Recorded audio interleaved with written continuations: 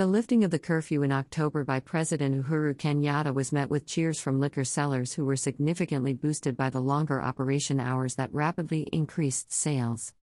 The curfew was one of the COVID-19 containment measures that negatively affected businesses. With the end of limited carrying capacity in public service vehicles, PSVs, in August, return of international travel as well as end of other movement restrictions months earlier, businesses started making greater profits. The company's sales grew to Sh 96.8 billion, up from Sh 78.1 billion, even as the firm expressed optimism over a better full-year performance supported by the rising demand of alcohol.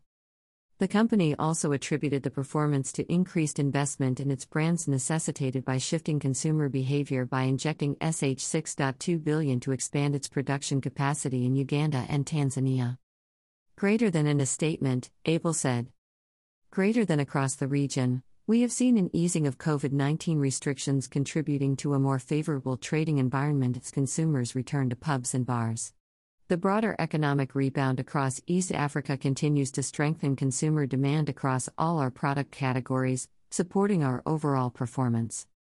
The 27% revenue growth in the firm's Kenya operations puts it ahead of its operations in Uganda and Tanzania, which grew 18% and 15% during the same period. The brewery added that it will pay an interim dividend of Sh 3.75 per share to its shareholders before April 27.